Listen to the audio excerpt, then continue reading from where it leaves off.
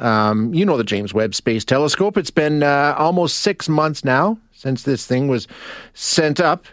It's, 1.6 million kilometers from Earth? Something like that. It's a far, far distance.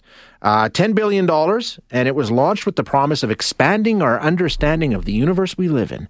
It's now into its final stages of testing, and it continues to perform just as expected. So let's get an update on what we're finding out. We're going to chat with Els Peeters, who's an astronomer at Western University.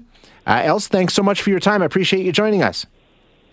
Happy to join. Thank you. So we've seen this telescope and things just seem to be going perfectly well, right? Everything performing as designed, at least so far.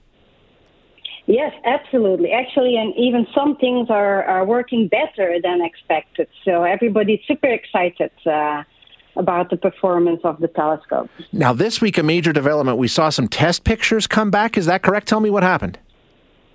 Yeah, so basically, in the last couple of weeks, what the team has been doing is making sure that the mirror is perfectly aligned and that we know what the exact position on the sky is that each instrument is looking at. And so some of those images that were obtained during that process were released this week.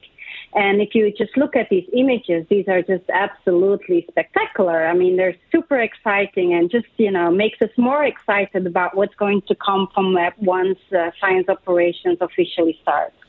What has it been? I know it's just test photos and things like that, but what has it been, for lack of a better term, aimed at? What is it taking pictures of so far?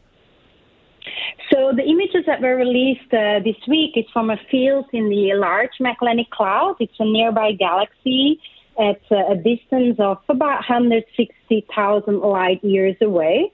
It's one of the closest galaxies to us. It's very well known. And the particular field that they chose for this test was a field that has been studied extensively with Hubble. Yeah. And so the exact location of all the stars in the field is very well known. And so that helps with the calibration of the James Webb Space Telescope. Gotcha. And so they're using that information from prior telescopes to help with the, alignment and the calibration of James Webb. That makes perfect sense. Okay, I think we're all familiar with Hubble, and we've all seen some of the amazing pictures that it has sent back. How many orders of magnitude better are we anticipating the James Webb to be?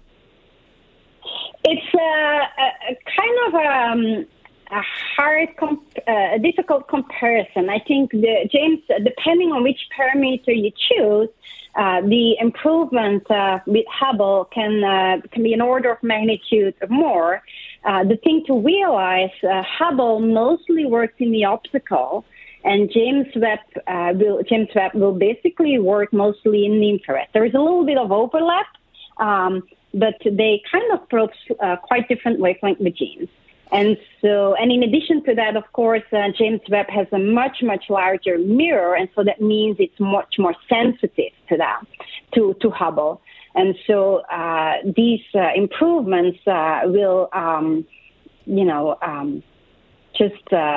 allow James Webb to open a completely new part of the universe that was basically inaccessible before. And so many, many discoveries are about to come out of observations with James Webb. Yeah, it's so amazing and so exciting. You're going to actually have some time, right? I mean, that's how it works. Different scientists can book time. Is that basically, I mean, for lack of a better way of putting it, is that fair? Yes. So basically what will happen at some point, there will be a call for proposals, and then anybody who is willing to put in the time can write a proposal and say, like, hey, I want to study this target and I want to answer this science question, so please give me time.